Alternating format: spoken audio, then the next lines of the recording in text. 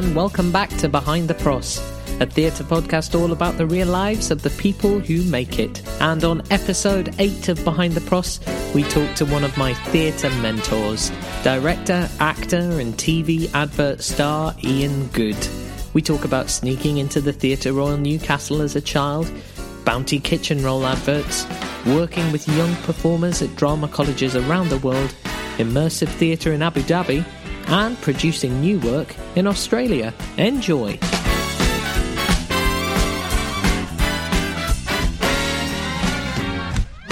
So we first met each other at Arts Ed. We did. And you were telling me about sex and tax and all the important things in life. Righto, yes, that's true. Have you always enjoyed teaching and working with students? I didn't at first because I didn't really know what they wanted. Wherever college you work in, it's their bubble. Right. So, and I used to say things, well, in the business, and then I realised about 5 years down the line, is in the business, it doesn't matter.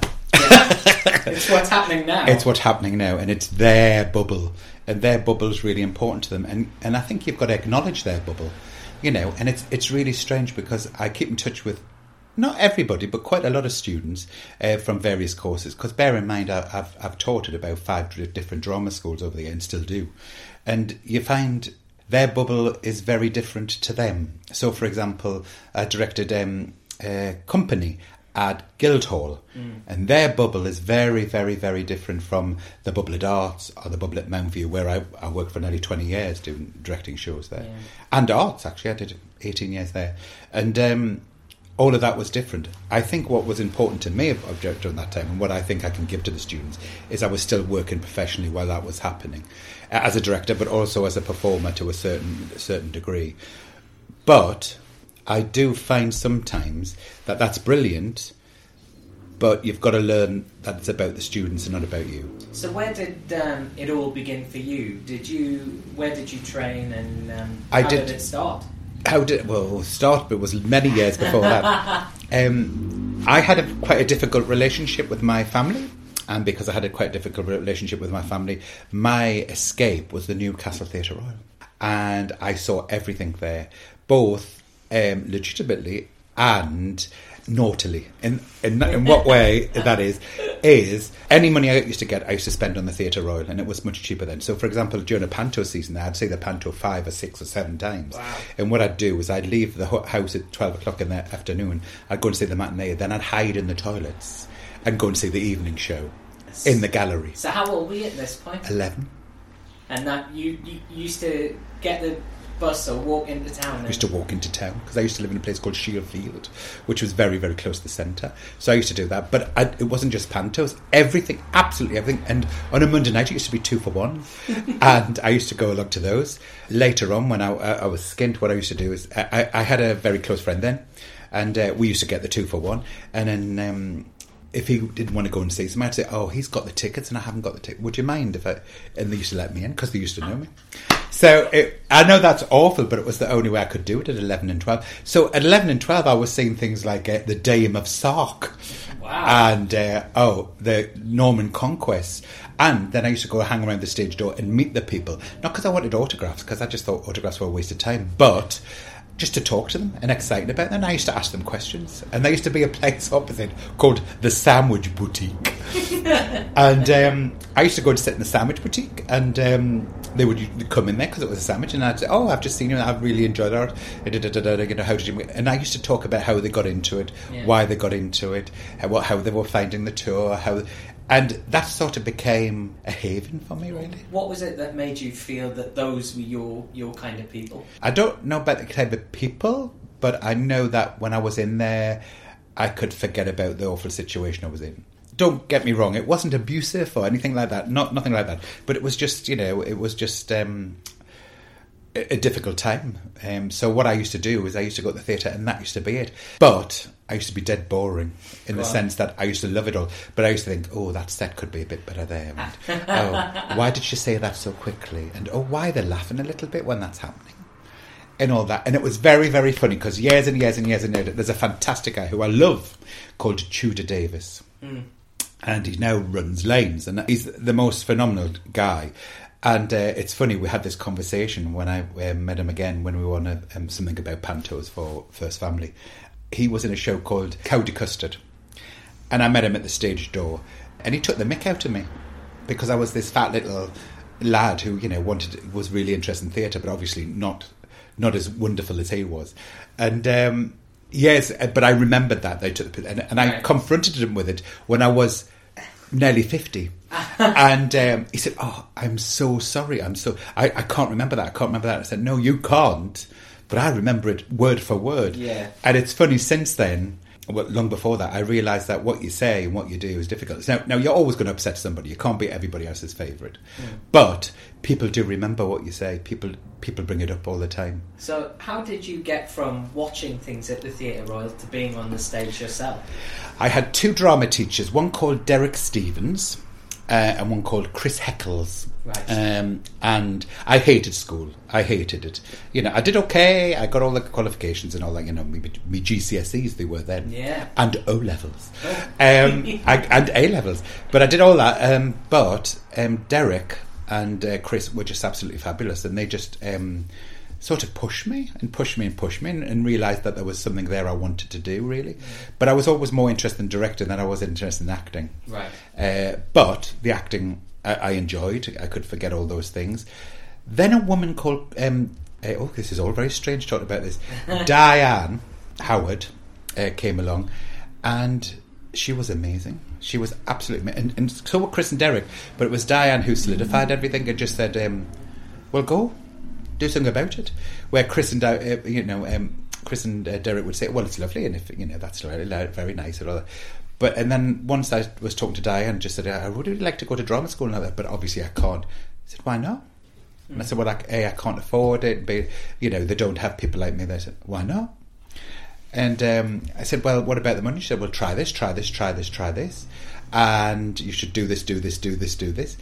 And it was because of her I really pushed on with it. Is that where because I am following in your footsteps in terms of always asking questions, and I like to think in the way that I direct bits and bobs, I do similar to you. It's nowhere near your standard, but it's something I've taken on. Do you think that questioning and saying why not, why can't you do this, why can't you do that, comes from Diane? A lot of it does, and also it's because I don't know all the answers. And some directors think, "Oh, well, I know everything, and this is what," and I don't. So I say, "Why not? Why is this? Why is it?" Because I want to understand it as well. I want to look at it and go, yeah, I don't understand this. Or I'll read a piece of script and I think, "Oh, well, I can see what happens there." Then an actor delivers it and I go, "Ooh, why? Why did you do that?" Because I want to learn as well.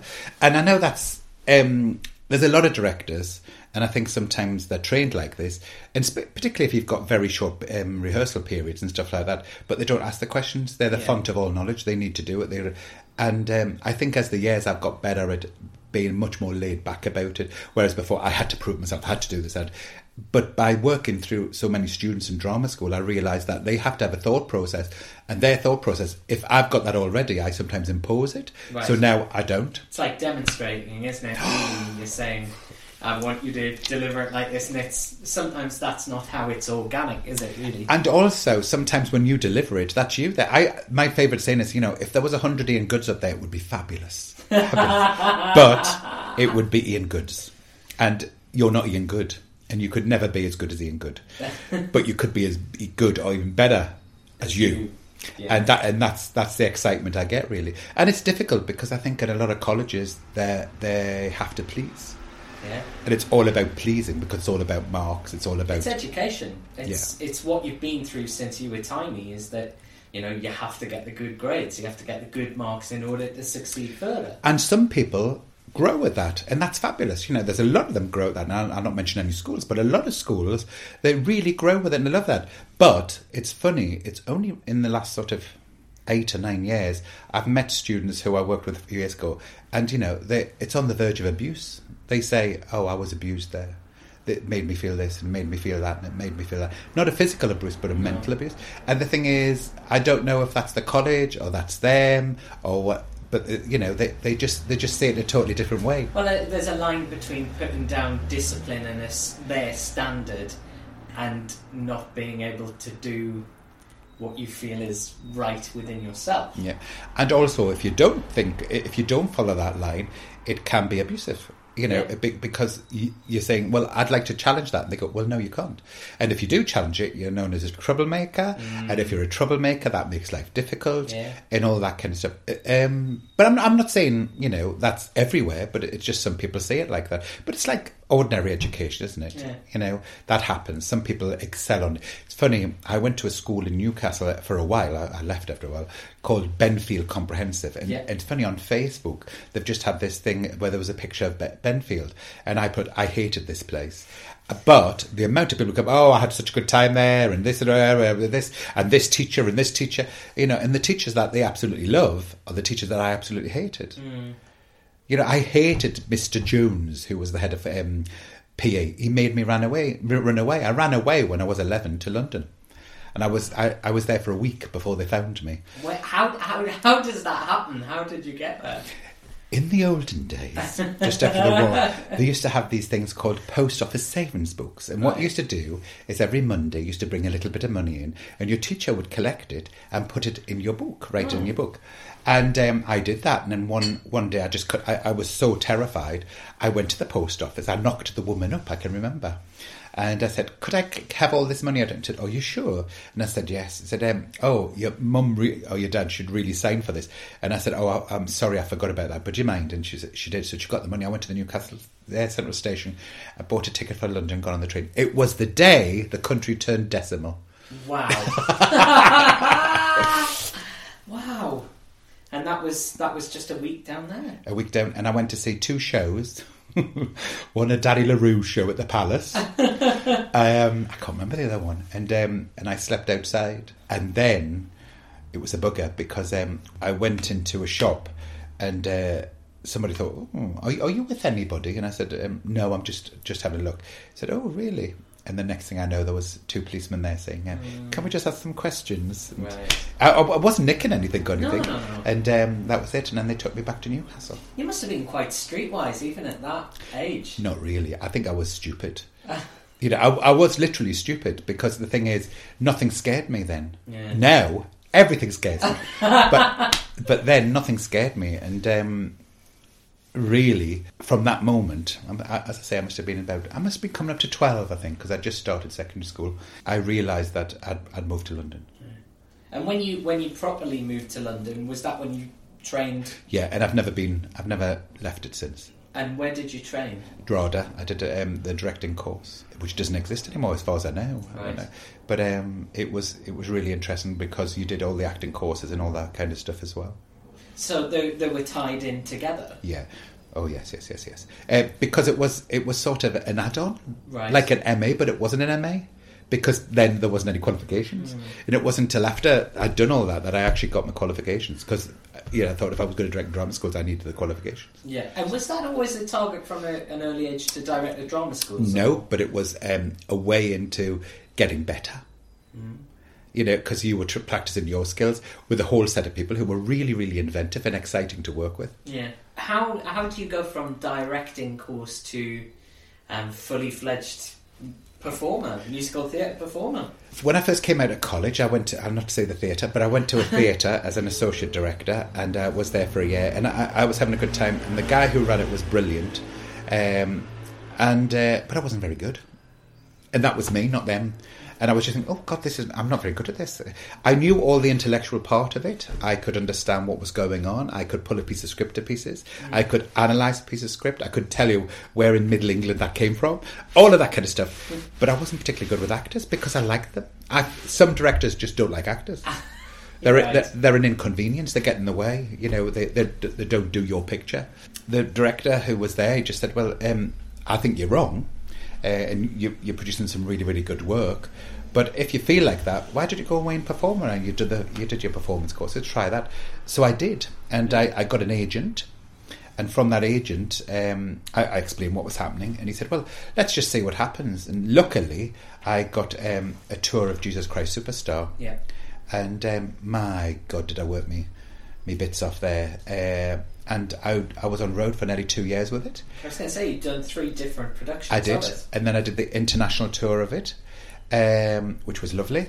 And then I did the first rep production of it ever for a guy called Michael Winter, which we took over in 3 days, because the guy who did it fell out.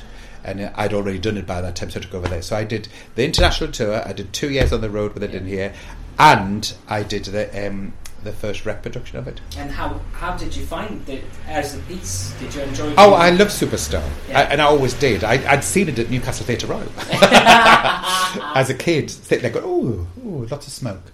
I like this, and so that was really interesting. And then from that, I picked up bits of telly and stuff like that. So I became a jobbing actor, really. And touch wood, I did quite well at it. But all the time thinking, this is not really what I want to do. This is not really what I do. But it was fascinating because it was great to see an actor's process, which I knew, but having to be on the other side of it and the terror of it was really good. To understand that, going for the first day of rehearsals and actually pooing myself because I was so scared. It was great. Auditions, and how some auditions were absolutely fantastic and people were really nice, and other auditions where people were real shits. Yeah. And not even looking at you or having a conversation. And I know, I've heard myself say this to students as well. Don't worry, they might be talking about you in a positive way and stuff like that. But to actually just sit there and watch somebody and smile, I just think it gets the best out of them. And that wasn't happening. Right. But all the way through that, I was doing bits and pieces of directing and stuff like that. And Paul Saby, who used to run the musical theatre course at Mountview, I went up for an interview and he said, what do you know about Old Time Music Hall? And I said, lots. Because I was always interested in that kind of stuff. And he said, and my nana used to like those songs, so I used to sing those songs. So he said, we'd like you to come do an Old Time Music Hall. Would you do that? But it's with the acting course, because we don't have a musical theatre course. Yeah. And I said, yeah, I'd love to do that. And because I used the process of what I'd learnt about me and all that kind of stuff, and all the skill of putting it on, but also the Old Time Music Hall element of it, and all the songs that they'd never heard of before. And I loved it. And then from that moment on, I worked at Mountview. So that was the deal, basically. Before we kind of move into directing a little bit further, do you have a show that you performed in that is the closest to your heart? Would you say it's Superstar? Or the best time I ever had was in Plymouth. We did Cabaret and we did The Music Man, and it was a guy called David Kelsey, who's dead now, bless him, a man called Martin Waddington, who's still MDs. I think he's worked on the postgraduate course at Guildford, who was a fantastic MD, and a couple of different choreographers, one who's dead and another one who's still on the go. And the reason I loved it so much is because it was exciting. The audition was amazing, because obviously Cabaret was a dancey audition, and I'm not a dancer, I'm trained as an actor. And the guy said, yeah, but you persevered. God, you persevered, because I wasn't getting it all right, but I was at the back and I never gave up. And so I got that. And because of doing Cabaret, which was a fantastic experience, a fantastic company, and working with some there's a woman called, there was a woman in it called Ursula Smith, who I don't think she works anymore. But God, I used to stand in the wings every night and just watch her. And I was really lucky, because what happened, they had a guy who was playing Ernst Ludwig, who they got rid of. And I was playing Max, who owned and there was nobody else to take it. So David Kelsey said to me, will you take over as Clifford? Not Clifford, Mac. No, hold on, Ernst. I was playing Max, but Ernst. And I did that, and I had such a good time, and I was working with some really, really good people, and the company were fabulous. And then, just on the last night, David came around the dressing rooms and he was saying, would you like to come back again to be one of the quartet in The Music Man? Right. And I said, oh, I'd love that. And once again, it was such a really good period of my life. I really enjoyed it. I loved Plymouth. Theatre there was fantastic. It was when it was the old rep, so they had huge wardrobe. When they made suits for you, which they would never do anymore. You just say, oh, and in Cabaret, you had your tap shoes, you had your patent leather shoes, it was just, they really looked after you. And funny enough, I keep in touch with some people who were in that still today. Now I'm talking that was just after the war. and all that. But while I was there, we also did other bits and pieces. We did a concert in the bar. So it was all those, and I would sort of help with those, and so it was a good period of my life. Outside of London, a question I've asked quite a few people: where would you say is your favourite place to perform? I love national tours. Right. Because you learn a little bit about everywhere where you go, and you can say, "Oh, there's beautiful." Like York's a beautiful city, and I directed at the Theatre Royal there, which was lovely, a really nice theatre, nice crew. Plymouth were fabulous, nice theatre, nice crew, and all of that. Malvern, Festival Theatres, absolutely fantastic. And it's funny, since doing those tours, then going back to direct things there, some people are still there, some people aren't, and it's you look at it in a different way. Like Malvern, I did a panto there, and the crew were amazing, absolutely fantastic. It was a really nice experience. The front of house were lovely, and all of that. So everywhere, basically. I think travel of all kinds opens your mind, even if it's just around the UK. And I can't understand, some people just travel there, they go to the Digs Theatre, and I'm not saying, travel for miles, but at least get out and see it a little bit, what I mean? And also get to know it a little bit. It's very funny, because I'm going back to Australia later this year, which I've done quite a bit at, and I love going there, especially Brisbane, because I know where I am. Right. And I can walk over a bridge and, no, I'll just go there. And I get really excited about that. And it's the same with New York and all those places. You might never have lived there, but you know the city a little bit.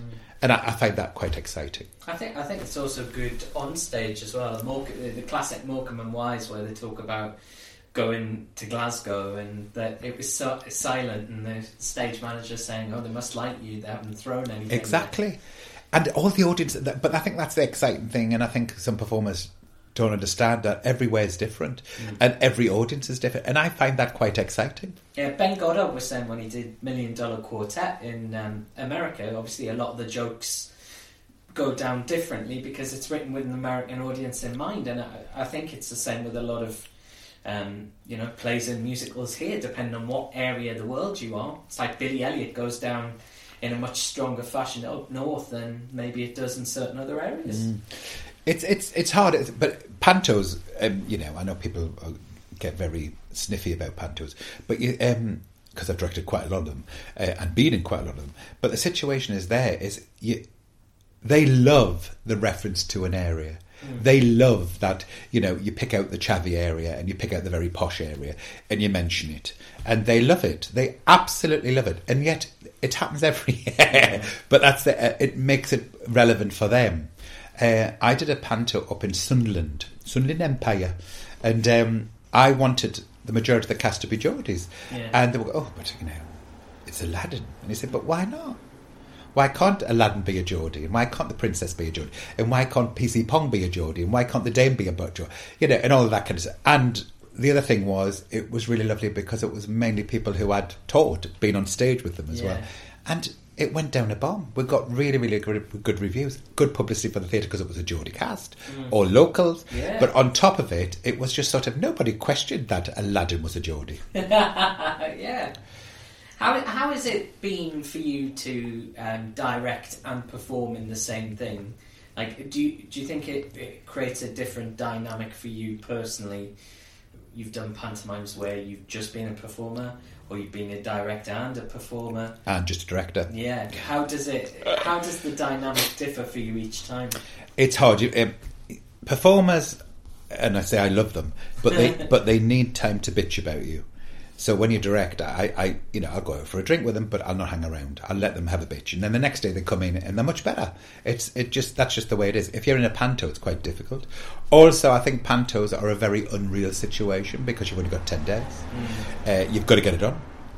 You're in it. You're out of it. You're in it. And sometimes that works if you've got a good choreographer. And a choreographer who understands the genre. I worked with a woman called Sarah Louise Day, who I did 2 or 3 pantos with. She was fabulous because we were interchangeable. Right. So the thing is, if I was on stage, she'd look after it and stuff like that. But if you can't trust the choreographer, because some choreographers, it's all about them rather than about the show. And I've worked with a couple of those. And the thing is, because I'm incapable of keeping my gob shut, I'll actually say things like, no, that's awful, and I've had some that will stab you in the back as much as look at you. Then that's when it doesn't work. So you really need this elusive thing called a creative team within that.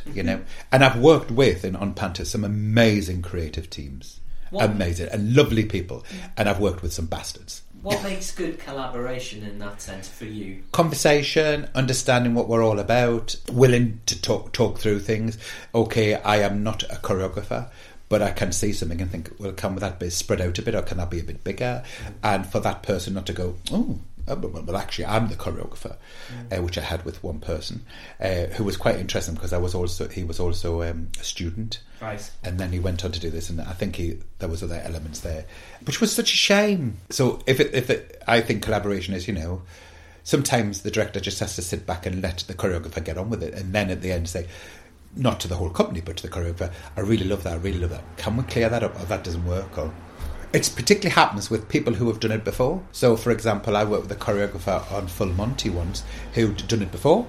So everything, he should do this. Yeah. And I say, but why should he do this? Well, it's funny. And I said, well, that's great. If he finds that, that's absolutely fine. But if not, leave it for a while.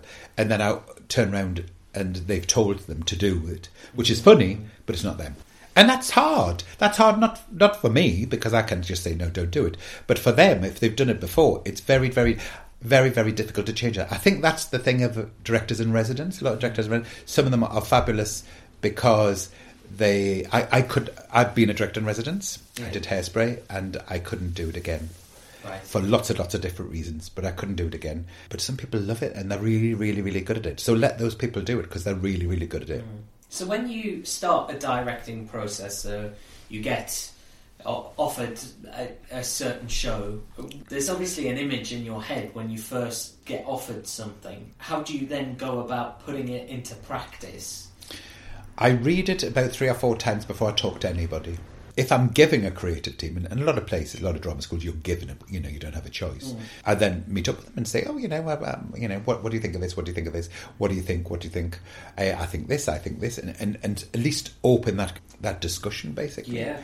The thing is also working with drama schools, it's difficult because you're given a cast on a lot of occasions. Some you audition for, but a lot of them you're given. And I think on the whole, that's quite good at times because it means that everybody's given a fair share. But at the same time, the process for some of them is you go and audition, but that sometimes means that it's always the same people get always the same parts, which I can understand because that's how the business works. Yeah. But it is a training environment, really. So imagine if we were to say you had a free casting, you could pick whoever you like. What would your advice be to actors who are coming in to an audition for you? This is hard. Because I find it really difficult, but you've got to just believe that they really want you, because the thing is they do. They want you. I really want somebody to be good because it makes my job much easier. If I've got 6 people who are really, really good, it's much easier than having 15 people who are really rubbish who walk into the room. Yeah. And I want them to be good. Also, I want to see if there's any connection there. Just a conversation. I never sit in the middle. I always sit on the edge of the table. I always get up and say, hello, how are you? Nice to see you. What are you going to do for us today? Because I know how scary it is with a panel just sitting there going, right next. And I know you've only got 5 minutes to do it, but I think you can be at least courteous of that. Absolutely. And, I have been told off for that by a casting director who said, we haven't got time for all that. And I said, but we're not going to get the best out of them unless we say that. And but they never understood that. The other thing, as I would say, is if they've done the preparation, then I should, at least for that 5 minutes of my life, just give them the full attention. And they've done it. They've learnt the song or whatever it is. Maybe they do the same song every time, but I don't care. They've got their act together. They've got their asses out of their beds. They've got on a bus. They've come in and they're sitting outside the room. They've come in for 5 minutes and they're left. See, in America, I've done a couple of things in America, and over there, the actors at the end of it say, oh, thanks for the workout. And I thought, what's all that about? What's all that about? And they see as audition as a chance to perform and make some contacts, and that's great. We don't see that here. Have there ever been any moments in auditions where you are truly enthralled by someone's performance? A lot. There's a lot of really, really talented people. And they don't all come from one drama school. They come from all over the place. And also that the whole idea is, they come in and they're they're exciting. You think, oh, God, they're amazing. Oh, they've got an amazing voice and they've got a personality and there's something behind their voice. You know, because a lot of them are really, really good singers, but there's nothing there, you know. And also, they're interesting and interested, which is really, really good. You know, and you say, why did you pick that song? And they go, well, I did this, and this, and this, and this, and I thought this was this. And you think, oh, okay then. Yes. Yeah, thinking. You're thinking. Whereas some of them will come in and go, I say, why did you? And I ask, why did you pick that song? A lot of it. Not because I'm being critical. No. Mind, sometimes it is. But, you know, I'm just going to say, why did you pick that song? And they'll say, oh, I always do that song. And you think, okay, thank you for all the time you've spent of thinking about this. God. You know? And that's fine, because, some people who I know who are really good mates say they only sing 2 songs, and those 2 songs have got them jobs. So, you know, it's all of that business. But I think the exciting part for me is seeing them be really good. There's nothing. It's very strange when people get jobs. I am really, really, really chuffed, especially ex-students. You know, I just think, oh God, that's great. And you know, I go and see them. It's funny. I went to see Company before I went off to Abu Dhabi. I'll mention, yes, but I went off to see Company, and there's a student in that who I haven't seen for 20, 25 years, and he's a friend on Facebook, but he's not a big poster on Facebook. And I just sent a message to him saying, I thought you were really, really good in that. And he sent me a message back, which was absolutely lovely and made me smile a lot. And I just think, isn't that great? Isn't that great? Because he was good in it. And you were part of that process, somewhere down the line. Somewhere down the line. And that must fill you with joy. And he did say nice things about what we did. There you go. But it was sort of, isn't that lovely to say? And I'm really pleased. It's like also somebody who I did Panto with about 3 years ago has just, I can't say it because it's not been announced, but he just said, oh, I've just got this. And and it was funny. I really, really was happy about it. And he wasn't an ex-student. It was just somebody I worked with who was a nice person. Yeah. And because of that, I'm overjoyed with it. But I think that's very difficult in this business. A lot of people are quite, why have they got that and I haven't? All of that kind of stuff. You know, it's, and maybe that's a bit of the makeup. I don't know. So, if I was to ask you the directing project that you feel was, there's 2. So, the one that's closest to you, and the second one is which one was almost perfect to the original image you wanted? Oh God, that's a hard one. I can't answer that in lots of ways. There's lots of different ones. I've directed Jesus Christ Superstar quite a lot because I know it quite well. And what I enjoyed about that process was doing it totally different from how it was directed when I did it. Right. Not because that direction wasn't good, because that direction was good and it worked as a show, but reimagining it and looking at it and stuff like that. But I think sometimes the musical or the reinvention of it becomes about the director's imagination rather than about the content of the show. And I always think that it must go back to the content of the show. And depending on where you're doing it. So, for example, at a drama school, it should not be about me. It should be about the students and showing them off and introducing them into an industry and a process. Yeah. Professionally, it's difficult because sometimes it's about just getting the show on. That happens a lot with pantos. But to make it... Because you're putting on a full-scale musical in 10 days. Yeah. And usually, with managements I've worked with, they give me people who have never been in a panto before. So you're also teaching that panto element as well. And then other times, if you've got a proper rehearsal period... I did Blood Brothers in Australia, and that for me, it was a 5-week rehearsal period, which is a luxury. And what was brilliant about that is I went in with images, but I didn't know what I wanted. When I saw the people, because that was given to me, the cast, because obviously I was in England and I arrived and started rehearsing. I had CVs and bits and pieces like that, and I Skyped bits and pieces, but that was it. I found I was really excited about the process because they'd never seen all the rest of the tours. Yeah. They'd never seen the Kenmade tour, which some fantastic people gone through. They'd never done any of that. And for me, as soon as that happened, it was really exciting because the thing is, oh, right, okay, let's create something else. And we did. And it worked, and it was brilliant. And within that, there was a couple of performers who just grew and grew and grew, which was really exciting. And I found it really, really, really exciting. And it's funny, I would say out of that cast, I keep in touch with about 75% of them. Not every day, but Facebook, birthdays, the occasional message, stuff like that. And I found that really exciting. Does that answer your question?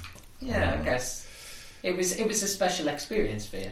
Yeah, it was, and also it was the first time I'd been to Australia. Yeah. So that was it, and I was loving life. Yeah. Because I was loving Australia, and I was loving the sun and all that kind of stuff. You've recently been to Abu Dhabi working. Abu Dhabi do. And how do you enjoy the travel aspect of I love travelling. Yeah. I find travelling really exciting, and also for this one, Abu Dhabi. It came out of the blue. It was an ex-student who I directed when he was 17. And he rang up and said, would you be interested in coming there? You have to audition. So I went along and auditioned for an ex-student, which was fabulous. I loved that. And he offered me the job. I went over there. I worked with two women from the arts musical theatre course, one from the foundation course, was it arts? Yeah. And I'd worked with all of them. I directed a showcase for one of them. I directed 2 shows in a project for one of them, and one I'd been in to do some classes. And I got really excited, not only about because I was enjoying having a good time, because it was a good process, it was a friendly process. There was people there from all areas, people who have done lots of musicals in the West End, and one an ex-student who this was her first job, and all of those elements. Yeah. And it was great, and also they looked after you. They treated you really well, which doesn't happen all the time, but it was great when it does. You got paid for it. How was an Emirati audience? This was a very difficult because it was an immersive piece. So what happens? It all took place in this beautiful place called the Louvre, which is an exhibition area, and it's absolutely stunning. And it hasn't been open that much yet. They built it where there used to be a desert, so it's all that, but still by the water, with all the cruise ships in the background. And they just brought in a Jan Steen, or Stein if you prefer, exhibition. It was very, very high profile within Abu Dhabi because it was the first time they'd had that there. And they wanted an immersive experience to learn that. So we played characters from the picture. So there was lots of improvisation, which was quite exciting, and it wasn't always the same. Though some people wanted it to be the same every day. Yeah. Said, no, you have to play from the audience. But really, the audience, all they wanted was photographs. They were there with their pictures, and they would push you out of the way to get in there with the cameras and stuff like that. But it was good. It was really interesting. And we do 3 a day. It was like doing a 3-act play every day, and it was good. It was really good. And then you come back, and I start working at another drama school doing Legally Blonde, and that's just as exciting. And it just carries on, doesn't it? Really? Yeah, until July, and then nothing. But that's the way the business works. Yeah, I was going to ask you, what do you think the hardest part of working in musicals and theatre is? Well, I've started to love it now, but I used to hate it. Is the not knowing. I've got lots of mates from who are teachers, who are whatever, and they know where the money's coming from every month. They also work in an industry, if they're teachers or work in offices or IT, where there's a progression. In this business, there isn't a progression. No, you start again. Yeah, you start again every time you start again, and it's great because you meet people who are fabulous. They've been directors in residence, and then they've got a show in this place and this place, and they've got this, and then nothing. But I think the biggest drop of that is realising that there is nothing. I think the big drop is when, I deserve this because I've done this and I've done this and I've done this. And the thing is, so what? Because that's how the industry works. True. And touch wood, I'm very lucky because, I've got a home, which is mine, which is, the outgoings are, it's not cheap, but it's not bad. I live in London still. I still love London. Yeah. I know people who don't love it anymore and don't use it anymore. It's not that I'm saying I'm at the theatre every week, but I go when I possibly can, and I like to get about. I've got lots of friends who are in the industry, but I've got a lot of friends who are outside the industry, and I can choose when I spend time with either of them. And also my friends within the industry are usually wardrobe people, box office managers, composers, not necessarily the people who do the same job as me, because I know a lot of people who are directors, actors, who I love dearly, but I don't want to spend all my time with them because some of them, I realise, would stab you in the back as soon as they look at you. and others who are your best friends when they want something, and then aren't your best friends when they they don't want something, or when you want something. And that's fine, because that happens in every industry. I think that goes back to when you were 11 at the Theatre Royal, really, isn't it? You know, you used to talk at the box office, you used to be at Stage Door and chat to people on Shakespeare Street and, you know, do all of that. There was funny, an ex-student put on Facebook the other day, so I talk about a lot of ex-students, I've got a lot of ex-students, who put on Facebook the other day, he's working on Waitress at the moment. Right. He's a dresser. And RuPaul had come in to see it. Wow. He was standing at the stage door, and apparently RuPaul, he came past and he said, "Oh, you're RuPaul. Oh, thank you." And he said, and RuPaul said, "I really enjoyed the show." And he said, "Oh, I'm not really in the show. I'm just a dresser." He said, "But that means you're part of the show, isn't it?" Yeah. And I just thought, yes, that's right. That's great. And I just thought, RuPaul goes up 50. I don't watch Drag Race, but I just thought that goes up 50% because he said that. So you started watching pantomime at the Theatre Royal. When did you get into it? When was your first experience? When I was 19. And what did you do? What did you play? I played Widow Twankey. And up in Scotland, I was working for... in those days, they had this thing called job creation, right, which was like a work experience then.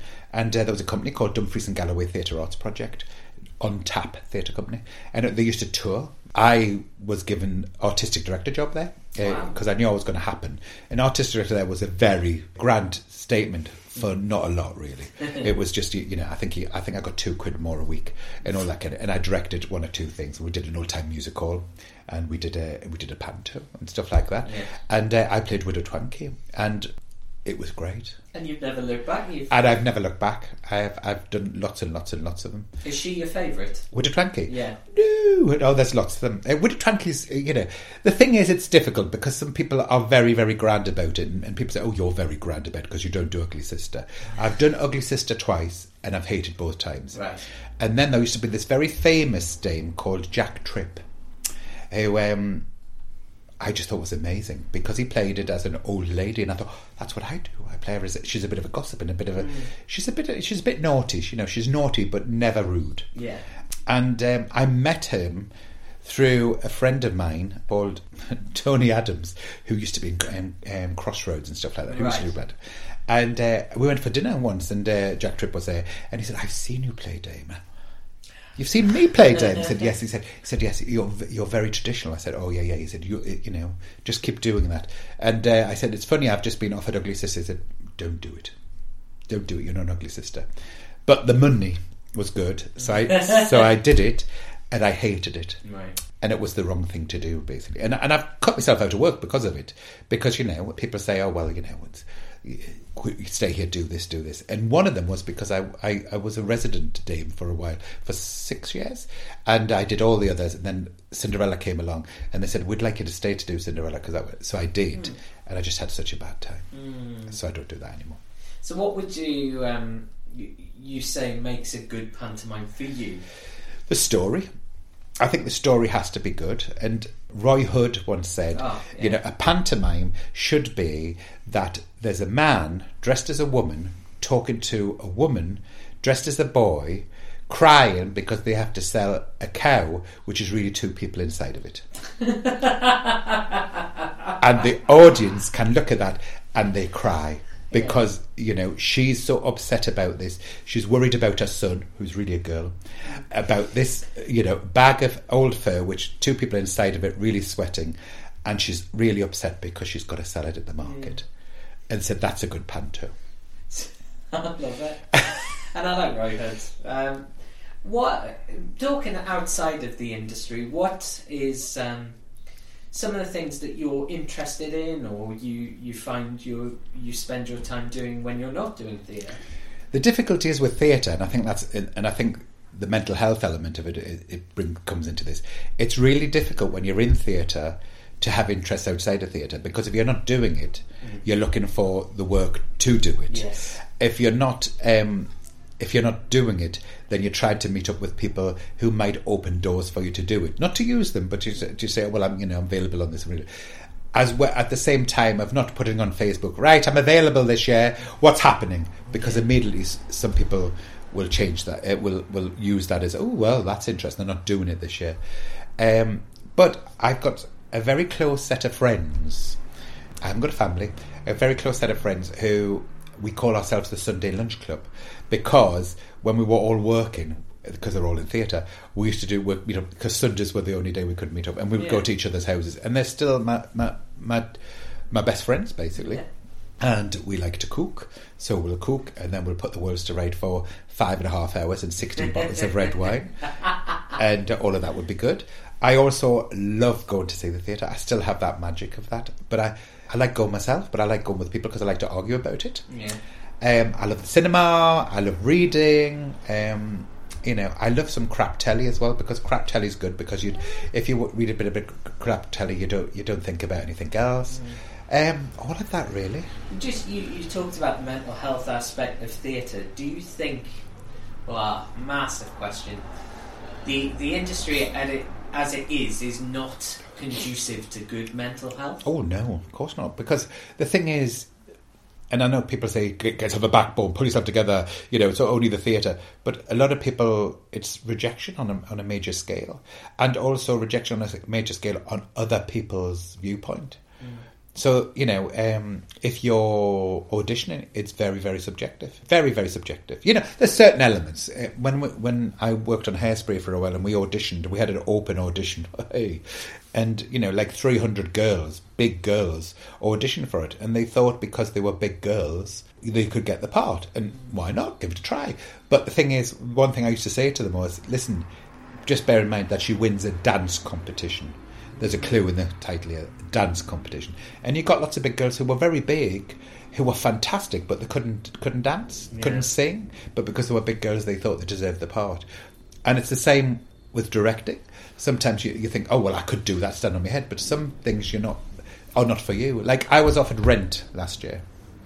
And I just thought about it, and people love it. And they go, oh, that's fantastic. But I couldn't think of anything new I could do with it for me. So I didn't accept it. And people are like, well, that's stupid, because that you've turned down a whole set of work. And maybe I have, but hopefully, and I would like to think this, hopefully they'll say that, oh, well, at least he's honest about it, that he couldn't find anything. Maybe I'll offer him something else. But I don't know if they will or not. Don't know. I'm constantly in a state of learning. I think that's what keeps my mind together. Constantly in a state of learning. I want to learn from other people. Yeah. And once again, this in the Abu Dhabi, there was a girl there who was off a foundation course. It was great because she was having a hassle, and she said, "What do I do?" And I just said, "Try such and such," and it worked. And then she was so grateful about that. But at the same time, that wasn't my job as a director, because the director had given her those before. But it was a different... And I'd heard him say exactly what I'd said to this actress. But because she was wanting to succeed and wanting to please him, she wasn't listening. But because I was just an actor and said exactly the same thing in maybe a different way, exactly the same thing. And don't get me wrong, the director on the Abu Dhabi was fabulous. He was really, really good, because he was very skilled and he was very inventive, and he used what people gave him and all that kind of stuff. But just because it was a different voice, and funny, afterwards, after I'd said it, I felt a bit guilty and mentioned it to him. He said, "Oh no, any help, any help." Do you see what I mean? Yeah, I find that maybe she's learned because I'd learned that before. I think as a former student working with you, I think, and now being a director and an actor, and God knows whatever I can get paid for, I think that's one thing I'll take from our time together, is that it's always a case of asking why and allowing permission for questions. Mm-hmm. It's like, it's interesting to see how students and professionals feel like for some reason there's a kind of block on asking questions. Well, that is because they're worried in case they look as if they're questioning you. I don't look at it as that. I look at it as, and I will say occasionally, I don't understand that question. Yeah. Or I don't understand that answer. And it's taken me a long time to realise that that's okay. Yeah. You're not the font of all knowledge. Nobody is. Yeah. Anybody in any position, whatever they're doing, doesn't know everything. Nobody can be perfect, because everybody's vision of perfect is different. Exactly. And lots of people have progressed and just do very well and all of that kind of stuff, but it doesn't say that they're perfect and shouldn't be questioned. Yeah. And I think when they're questioned and they can't accept that question, that's when people need to... Well, that's when I start to worry. Yeah. You know what I mean? Because if they just... Well, I'm not answering that question because obviously you should know what it is. But I'm asking that question because I don't know what it is. Yeah. I'm not trying to challenge you. I'm not trying to be uppity because I don't understand. there's some students who have, and I'm sure they'll think the same with me. They'll say, "Oh, that old, bald, fat bastard." But the thing is, students who have been absolutely horrible to me. You know what I mean? But because I was in the situation I was, I couldn't say, I don't like you because you're doing this and this and this and this. Yeah. And they've continued on into it. And, they slag you up behind the back and stuff like that. And that's fine. That's absolutely fine. And that happens everywhere. It's not just this industry. Oh, God, no. What worries me is the people who do it on these people's say rather than on track record and stuff like that. Or at least meet you to actually say, well, this, this. A lot of people will know you from your TV exposure. Now, you've been in a lot of TV and film. Yeah. Including, you did Evita. I did Evita, which I did 3 months on it for 30 seconds on the screen. And I think I'm the third last person to go up. Yeah, and how was that? How did you enjoy I loved it. It was really lovely. One of the stars was excellent to me. And the other star was just a bit poo to everybody. So it was all of that, and it was lovely, and to meet Madonna and for her to say, "Oh, hello, nice to be working with you." Think, me? All I'm doing is miming to a bloody opera singer, and but it was fabulous. It was really, really lovely. I just going by how much work you've done in theatre, I'm assuming that's what you prefer to television and film, or? I prefer theatre because there's a much more of a process. Television, I used to like, but I'm not particularly. I'm not fond of rehearsed play, and most rehearsed play is that now. Yeah. Where, you learn the lines, you go to the studio and say, well, there's there, don't look at those cameras, and go! And you do it. But I've done all those little bits and pieces, you know what I mean? And I think the first time I ever saw your face was on TV for the advert. Oh, yeah. And I did that for 10 years, and that was great. And was that just in the UK, or were you seen around the world? We did Europe. They tried showing it in America, but they don't understand cross-dressing in America. They thought we were transvestites. I guess we should explain what we're talking about. I did a long-running commercial for Bounty Kitchen Roll. Not kitchen roll you have to do, because when you say Bounty commercial, go, you want a grass skirt? No. Bounty Kitchen Roll. It was a campaign called Two Tough Housewives, which I suppose is a bit sexist in a way, but it was two guys with beards, no breasts or anything like that, but dressed as women. Right. And one was Brenda, who I played, who was very good with kitchen roll, and they would wipe up and show it was strong and all that kind of stuff, which it was. It really was. And the other guy called Audrey, who hers always went soggy, and she got but we went all over the place. The first one I did was in South Africa. Wow. And that was really good. And then we did Amsterdam and all over the place. And then I did nearly 30 odd over the years. And the same guy always playing against That's right. you? Because funny, they started with a comedy duo who I couldn't remember who it was, and they did one. Then they got another one, and one of the guys got into trouble. I don't know what happened. Oh. It was really strange. And then we were the next set. But I auditioned 9 times for it before I got it. and then from then on, they just kept us doing it because we knew what the product did, we knew what they wanted, and all that kind of stuff. And it was fabulous. And then a new paper company took over, and it went to a company called Publicist, and they decided it was costing too many for 2, so they went to One Sheet. Oh yes, which is a guy which always to me sounds like one sheet, but and he's the new person. But I just saw one recently, and they've changed the man, but it's still One Shit. Right. Oh, shoot. Sorry. So, if you were starting in the industry today, what would be your advice to young performers now? If you want to do anything else at all in the world, do it. If not, and you think that's fab, but just bear in mind that, just get everything you can possibly get out of it. So if you get into drama school, that's absolutely fabulous. And if you do that, get everything you can out of it. Don't spend your time moaning. Don't spend your time thinking, oh, I'm not good enough for this, because that's the case. Just get out. Become an accountant. I'm not saying accountants are bad. No. And all of that, but that's the deal to do it. Get as much as you can out of it. If you're lucky enough to get jobs, love every job. I stood in the wings of Panto about 2 years ago, and there was a dancer there who, very talented man, a good dancer and all that, and he was, oh God, oh. And I said, what's wrong? He said, oh, I'm so bored with this. And I said, well, don't do it. And he said, what do you mean? I said, well, don't do it. This is a job. You're getting paid for it.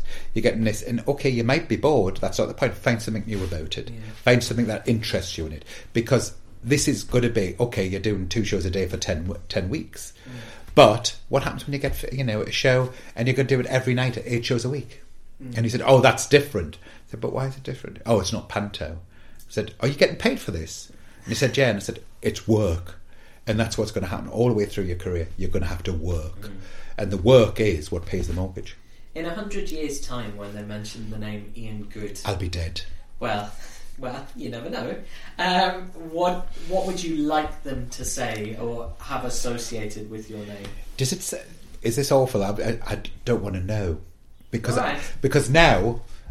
it's taken me years to understand this, but it's not really important what people think of me because it's their business, not mine. Of course.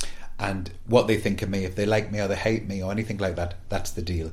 I would like them to think that I try to be as nice as possible and to try to do as much as I can for people.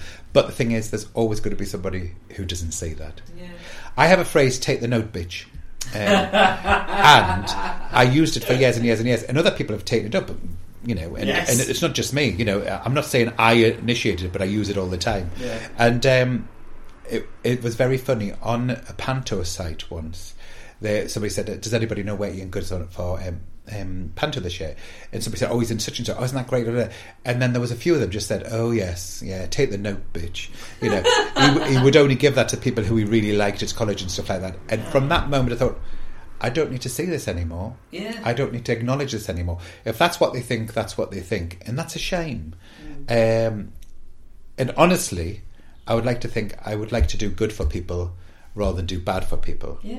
And for producers as well, and for other people. And that's the deal. I would say on the other side of things, in your defence, that there is plenty of times where you've been quoted by me in directing in a positive light in things that we've discussed. Now that's not for you to judge either way. No. But it's I know that I'm not the only person who does that in their work, and often for wanting to get to the finer details of things. I think that would be, if someone was to ask me in 100 years' time when I'm dead what Ian Good represents to me, I think it's somebody who has a strong knowledge of what they're doing, and somebody who always wants to get to the truth, and someone who I enjoyed working with.